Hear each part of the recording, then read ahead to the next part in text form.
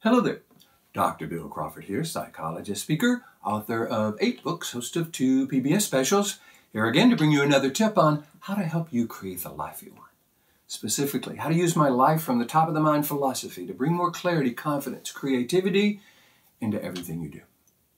Today I want to talk a little bit more on why people don't listen. That's a big thing. As I go around the country as a psychologist, as a speaker, as a trainer, people are going, man, I just can't get people to listen to me. I try to tell them what's going on and what they need to change, and they often don't say thank you for sharing. And so what I like to do is bring new information to this age-old problem, whether we're talking about a coworker or a family member or a spouse or a child. We all want to be able to engage people in a way where they actually hear our best and trust our best. Trust that what we're saying is helpful and valuable, and listen to our advice and take it and heed it and act upon it. So there's a quote from Albert Einstein that I like to use at the very beginning of a lot of my seminars. Problems cannot be solved at the same level of awareness that created them. So I want to make sure that whenever I'm doing a seminar or talking to someone in counseling, I want to help them raise their level of awareness about what's truly going on so that they can then use that information to solve the problem. And I think in order to do that with people, we've got to know that what's truly going on has a lot to do with how the brain processes information.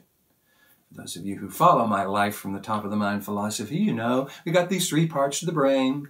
Lower part of the brain is called the brainstem. This is our fight or flight part of the brain. Upper 80% of the brain is called the neocortex. I call it the top of the mind. This is where we have access to our interpersonal skills, problem-solving skills, clarity, confidence, creativity, compassion, etc.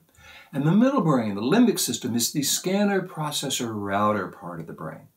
It kind of scans the environment, looking for signs of threat or danger, and it has a tendency to interpret almost anything negative as dangerous and throw us into that lower brain, which is designed to deal with danger. That's a reactive brain, however. It's not a very intelligent brain. So when we are trying to get someone to change their behavior, often we are concerned about if they don't change their behavior, something bad will happen. Maybe we're concerned about how it will affect the organization or the family or the relationship or even them. And so often that concern and that worry is coming through.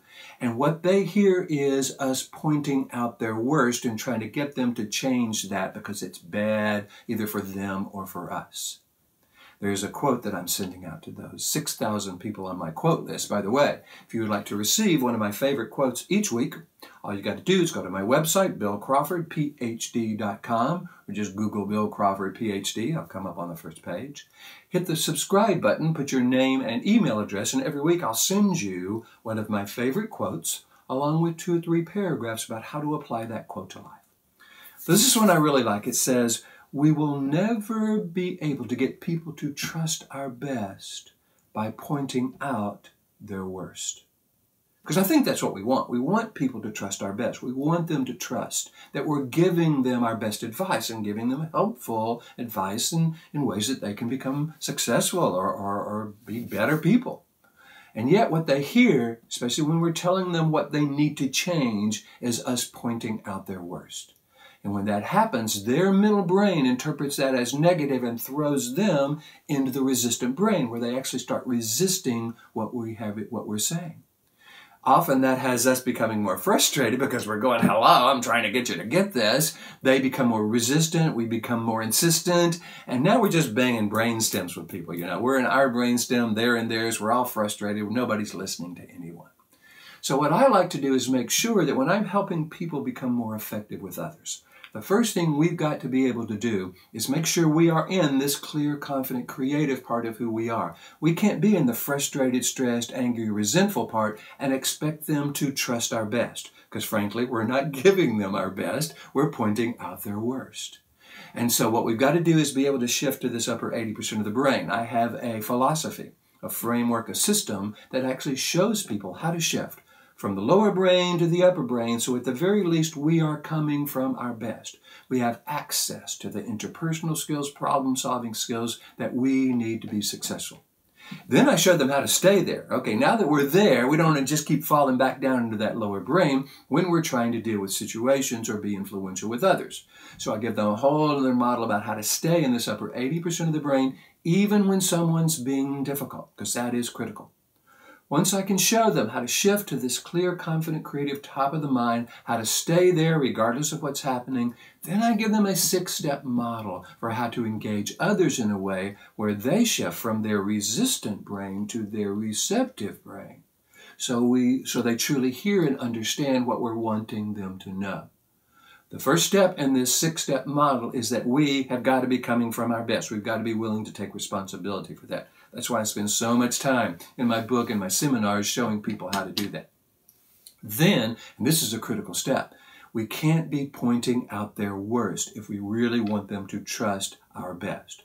We've got to ask ourselves the question, who are they when they're coming from this upper 80% of the brain? What do they do well? Who are they when they're happy, when they're really engaged with life? Because that's the part of them that can actually hear our best because we are actually engaging their best. But notice how rare that is. When we're trying to get somebody to change, again, we're often frustrated or stressed, and they hear us pointing out their worst. They get defensive, we get resistant, and again, now we're all just banging brainstems. So if we can do that differently, if we can take 100% responsibility for being our best, and then pointing out their best, or at least engaging their best, versus pointing out their worst, that begins the process of helping us be more influential. That's just the first 2 steps of the 6-step process, however. The third step has to do with really understanding where they're coming from. You know, you hear this all the time. Seek first to understand and then be understood. Every interpersonal skill program out there speaks to the value of listening. But people go, yeah, I'm supposed to listen to someone. They're just not making any sense. They're saying stupid things. How can I listen? We've got to recognize that the listening is us learning, A, what part of the brain they're coming from, and B, what's important to them or what is driving their resistance. So this is a learning process here. It's not an influential process yet. What we want to do is find out, number one, what part of the brain they're coming from. If they're coming from this lower brain, you don't want to try to go to a solution or give them data or tell them how they need to change. That will be heard as criticism. You want to recognize that, okay, they are frustrated, they are stressed, they are angry, and that is not the time to give them information or advice. We want to find out what they're frustrated about, what they're angry about, what is the problem from their perspective. Because until they know we get it, until they know that we truly understand where they're coming from, they won't be open to trusting us. I mean, just think, have you ever been talking to someone and you could just tell by the way they were talking to you, they didn't get it? Well, you didn't really want to hear what they said next because you didn't think they understood the situation in the first place. So if we want them to be open to what we say next, eager to hear what we say next, we've got to engage them in a way where they no longer have to defend the righteousness of their perspective. So empathizing with them, saying something like, you know, I can see how you'd see it that way. Or I can see how that would be upsetting to you. Which doesn't say I agree. It doesn't even really say I understand. It just says, you know, I'm no longer going to make you defend the righteousness of your perspective. That's what we're wanting to do, is to free them from the need to defend the righteousness of their perspective. And we do that by empathizing, real short statement, you know, I can see how you'd see it that way. They go, oh, okay. And so now I don't have to keep kind of convincing you. Then we go to what I call the magic step. This is where we get people to shift from that lower brain to the upper brain. It's, I call it asking a top-of-the-mind question. One of the things I talk about when I am engaging people and helping them shift from the lower brain to the upper brain is how powerful questions are. I call questions the search engine for the brain. I have 4 questions that help people shift from the lower brain to the upper brain. Feel free to check out some of my videos or email me if you're curious about that. But what we want to do now is get them to shift from their resistant brain to their receptive brain. So we've got to ask them what I call a top-of-the-mind question. The top-of-the-mind question is almost always a question about the solution in the future, not about the problem in the past. And it blends what's important to them with what's important to us. Normally when we're talking with someone, we have some goal in mind. We have something that we want them to do differently, change some behavior, and we know how that's going to be important to us, our family, our relationship, our organization, whatever. But we've got to be able to blend that with what's important to them. If we're not willing to listen and find out what's important to them, we don't have the information we need to begin to ask that top-of-the-mind question. So this is what I teach. Easier said than done, absolutely. But notice the difference in how we're approaching communication and influence. No longer are we trying to convince them to stop some negative behavior, because that almost always results in resistance and defensiveness. We are now coming from our best, a part of us they can trust. We are accessing their best, at least in our mind. We're holding an image of who they are. We're finding out what's in the way of them hearing us, letting them know we get that, and then asking a question that gets them to shift to that upper 80% of the brain.